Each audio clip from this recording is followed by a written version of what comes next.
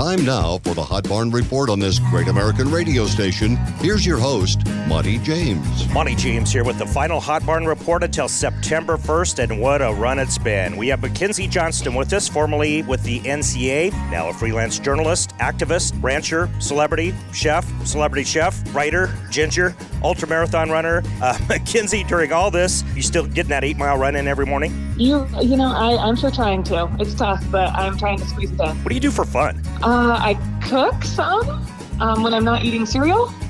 What'd you have last night for supper? A glass of water.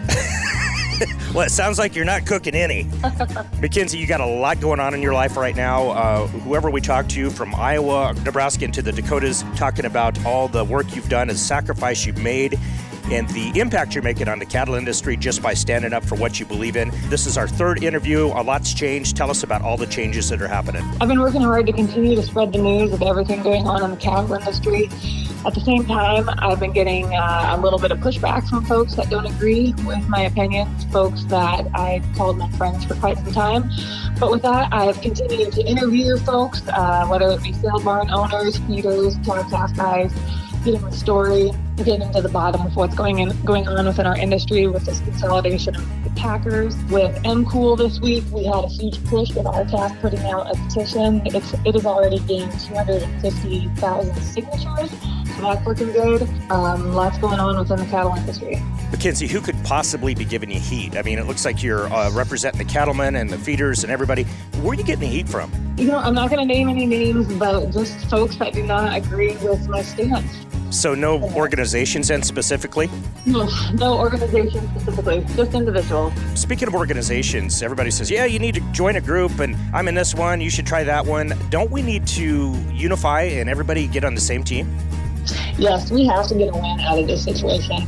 We are so divided within this industry. If we would fight on these issues that are facing this industry, instead of fighting against each other within the industry, it would be phenomenal what we'd be able to get done. We have to get a win out of this, or else the consequences are going to be dire. Dire, I like that word. Now, just pick one. What's your favorite? What's your favorite entity that, I was talking to Stephen Dent yesterday, you probably heard that interview, and he's like, yeah, I've been going to join, I like our calf, but I haven't quite done it yet, but I'm gonna. If somebody's out there riding the fence, pardon the pun, what group would you choose?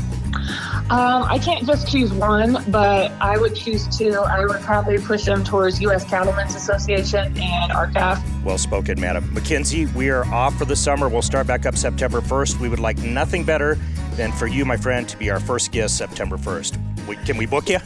You bet.